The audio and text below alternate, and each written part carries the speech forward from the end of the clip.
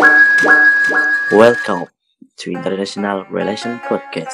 The production in this podcast was made as the segment major of area study of East Asia, especially China.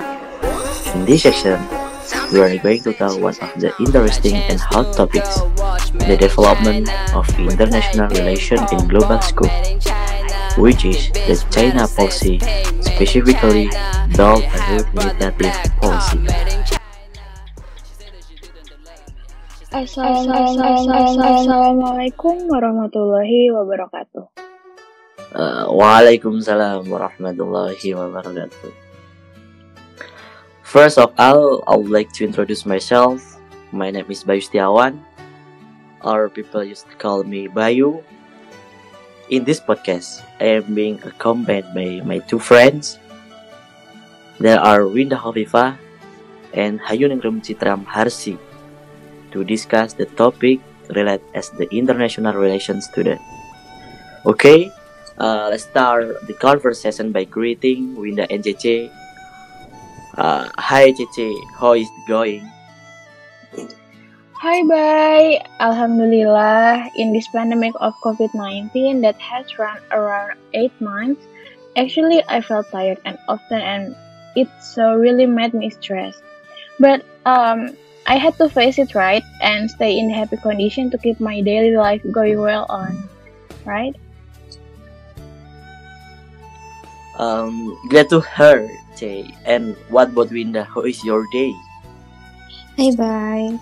Thank you, but honestly, I feel loaded in this pandemic condition because of the online class that we faced since March, and which our quarantine also has started.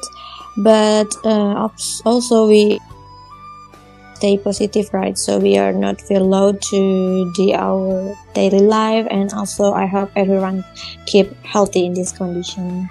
Amin. We cannot forget to our podcast listener to keep healthy and protect from COVID-19. Also, don't forget to wear your masks when you need to do your activity outside your house. Yes, bye. That is so important in current condition, which you need to wear your mask when you need to do your activity outside your house. Well, the three of us are from International Relations 2018 from Universitas Islam Indonesia in Yogyakarta. Okay, let's start our discussion by understanding BRI policy. What is Belt and Road Initiative policy, and what is your guys' opinion about this policy? Can I answer it, guys? Okay. From my opinion, if we see from the foreign policy history in China, the policy, which is the BRI policy, is a rarity of China's most ambitious economic initiative. This policy is an infrastructure development program by President Xi Jinping to connect neighboring countries with underdeveloped Chinese borders. And also, if I'm not mistaken, in September 2013, President Xi Jinping announced new trade and development for the Chinese region and beyond, and it beyond known as One Belt, One Road, which we talk right now as BRI policy. For me, in my understanding, this policy includes several strategic objectives in this economic aspect. The BRI policy also an important part of the Chinese economy, where the goals of the China investment are to advance the regional economic integration and also to promote greater economic dependence on the China. However, the infrastructure is aimed to project and build regional influence, and the building of infrastructure on the large scale is something demonstrate both in nationality or in the international, and this policy also create a powerful visual statement that supporting the narrative of economic progress. Okay, I think you guys already understood the basic of BRI policy itself. Yeah. Talking about BRI policy, I conclude in your guys' explanation that from JJ explanation, BRI policy is China's most ambitious economic uh, initiative program that will connect the countries around the world.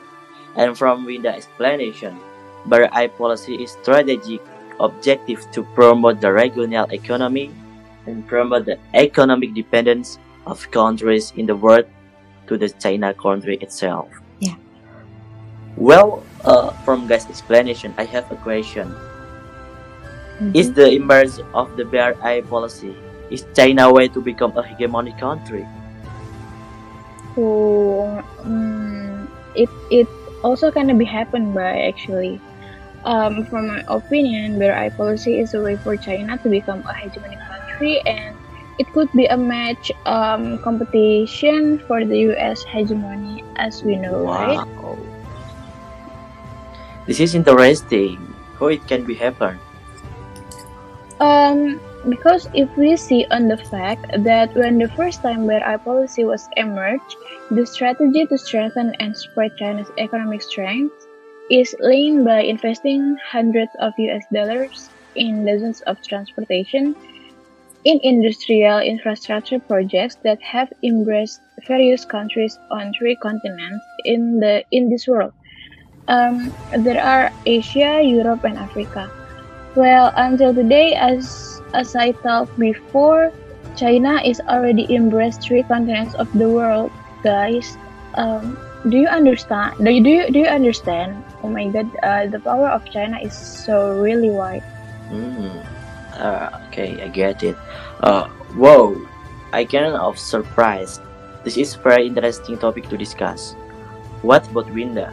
Do you have the same perspective as Cici that BRI policy is China's new regulation to become a hegemonic country? Yeah, I agree with Cheche's side before because the China economic expansion through this policy from 2013 to 2019 has collaborated with various continents like Cheche said before, especially in the Asia, Europe, and Africa. And the BRI policy also involves 65 countries and represents 70% of the world population and more than 40% of the world GDP also. And for the country with the limited financial capabilities, this policy is a solution. Yeah, because they can get financial assistance from the China to boost their country infrastructure development, and as we can see also the cooperation has proved that have a positive impact on the country that have joined in this policy. I think that means the presence of a new economic power brought by China through BRI policy became as the dominant power and promotes international cooperation, right? Yeah, because we can see from the implementation of this BRI policy strategy through the creation of 2 main roads called as a Silk Road Economic Belt and the 21st Century Maritime Silk Road. And yeah, it can be right. How I mean, is that true that the Silk Road Economic Belt is a gigantic land framework for reviving the ancient Silk Road? A trade route had existed from 2000 BC to before century to the 1800, which served as the backbone of Eurasia trade. The land route began in Central and Western China, passing through Central Asia, West Asia, Central and Eastern Europe, and ending the Western Europe. That's definitely right, by because this implementation of the BRI policy strategy through the 2 main roads that I called before, and as you said earlier also by that this Silk Road Economic Belt was a giant baseline framework to revive the Asian Silk Road and the road and the trade road that existed from 2000 before century to 1800, which become the backbone to Eurasia trade, and the Lane Road was initiated to central and also western of China, that passing through the Central Asia, West Asia, and Central and Western Europe, and also in ending of Western Europe. Meanwhile, the 21st century, the maritime Silk Road is a new framework with the aim of building in the maritime belt, which is a sea trade road trade in the connect coastal area of the China and Europe through the South China Sea and also Indian Ocean, Persian Gulf, and also Mediterranean Sea. Oh my god, that is sounds crazy, right? I mean, the shift in globalization shows that the map of global economic power is starting to roll a little bit from east to west, and China is starting to grow into a new superpower country, which is being competitive with US, Right. guys. Oh my god. Yes, I also agree with Chicha's statement that the presence of new economic power brought by China through the Belt and Road Initiative policy strategy poses a challenge to the hegemony of the United States. Yes, because if we see from the current American point of view, that America as a hegemonic country, it presents a dominant force in promoting international cooperation. The United States took over the control and even facilitating several countries for cooperation in the economic and military aspects. And also in the Asia Pacific region, the United States during the Obama era prioritized the Trans-Pacific Partnership, or we can call it as TPP, which is the negotiation and emphasized the importance of incorporating 20th century standards such as policy competition. But but in the Trump administration expressed about the Trans-Pacific Partnership Agreement and replaced it with America First approach with a strong orientation towards bilateral agreements.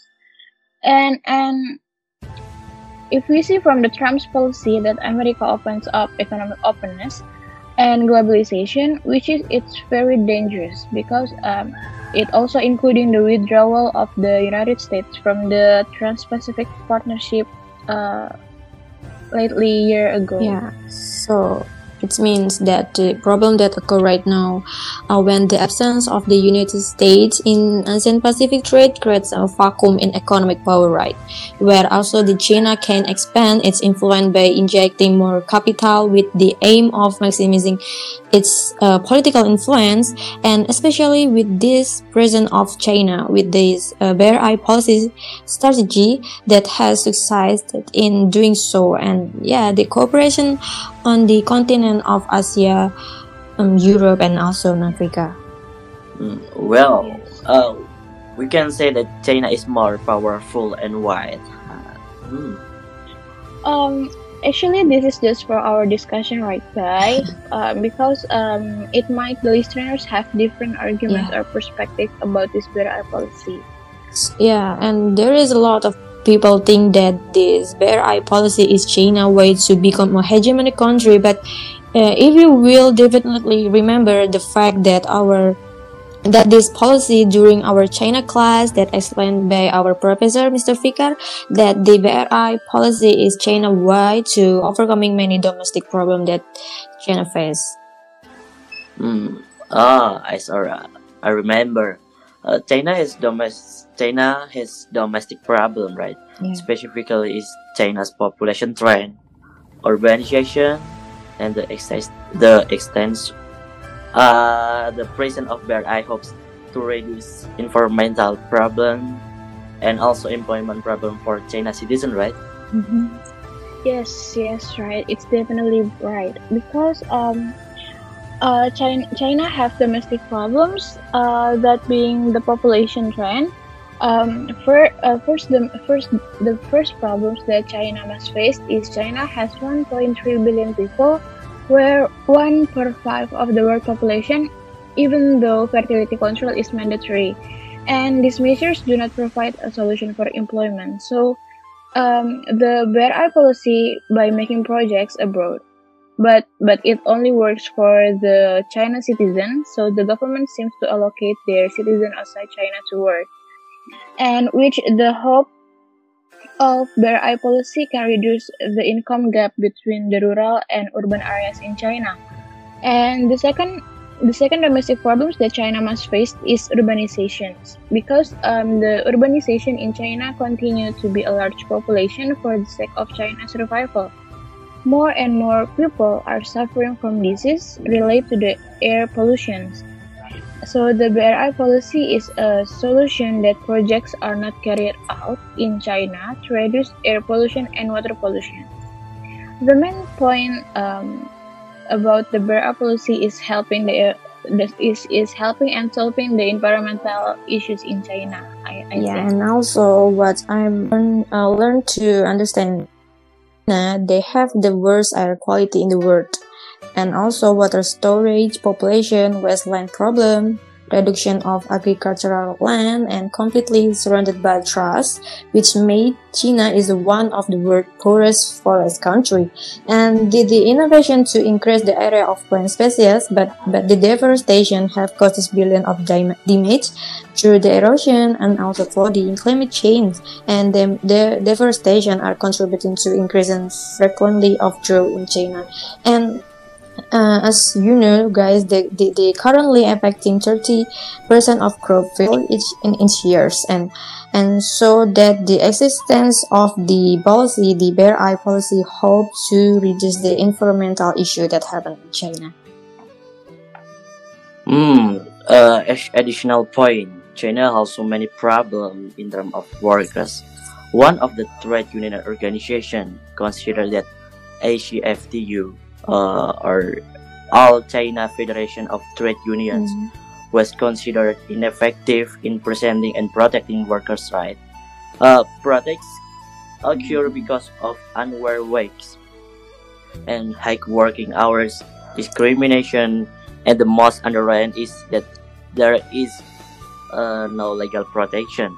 So the China makes great efforts for the future through the BRI policy, with the hope that its cooperation will have a positive impact on the countries that are member of the BRI policy initiative. Oh my God, actually, China is kinda awful Yeah. though, right? But yeah, this topic is really complicated to discuss, It's okay, no guys. worries, Oh Cece. my God, I'm so tired. Yeah, there is a lot of working things right Actually, to think rather than this BRI policy, right? Hopefully for our friend that listening our podcast will not be confused with our conversation, right? And well, what do you guys have a conclusion of this topic? In my perspective, actually, this BRI policy in both argument are make sense, but it cannot be denied that this policy has benefited to China, spreading economic influence. yes, and I conclude that in this confusing podcast, actually, China through the BRI policy can become a hegemonic state, and the BRI policy also is a way out of China to overcome their domestic problems that currently happen. Alright. Glad to be work together as a team in this podcast project. Mike, that's all we can discuss about the development of international relations regarding China BRI policy. Yeah. And we hope the listeners are not confused with our conversation and hope it is useful as a new knowledge. Thank you for listening our podcast, and we will see you on the next podcast project. Thank you. See you. Bye. Bye. Thank Thank you and see you guys. Bye bye.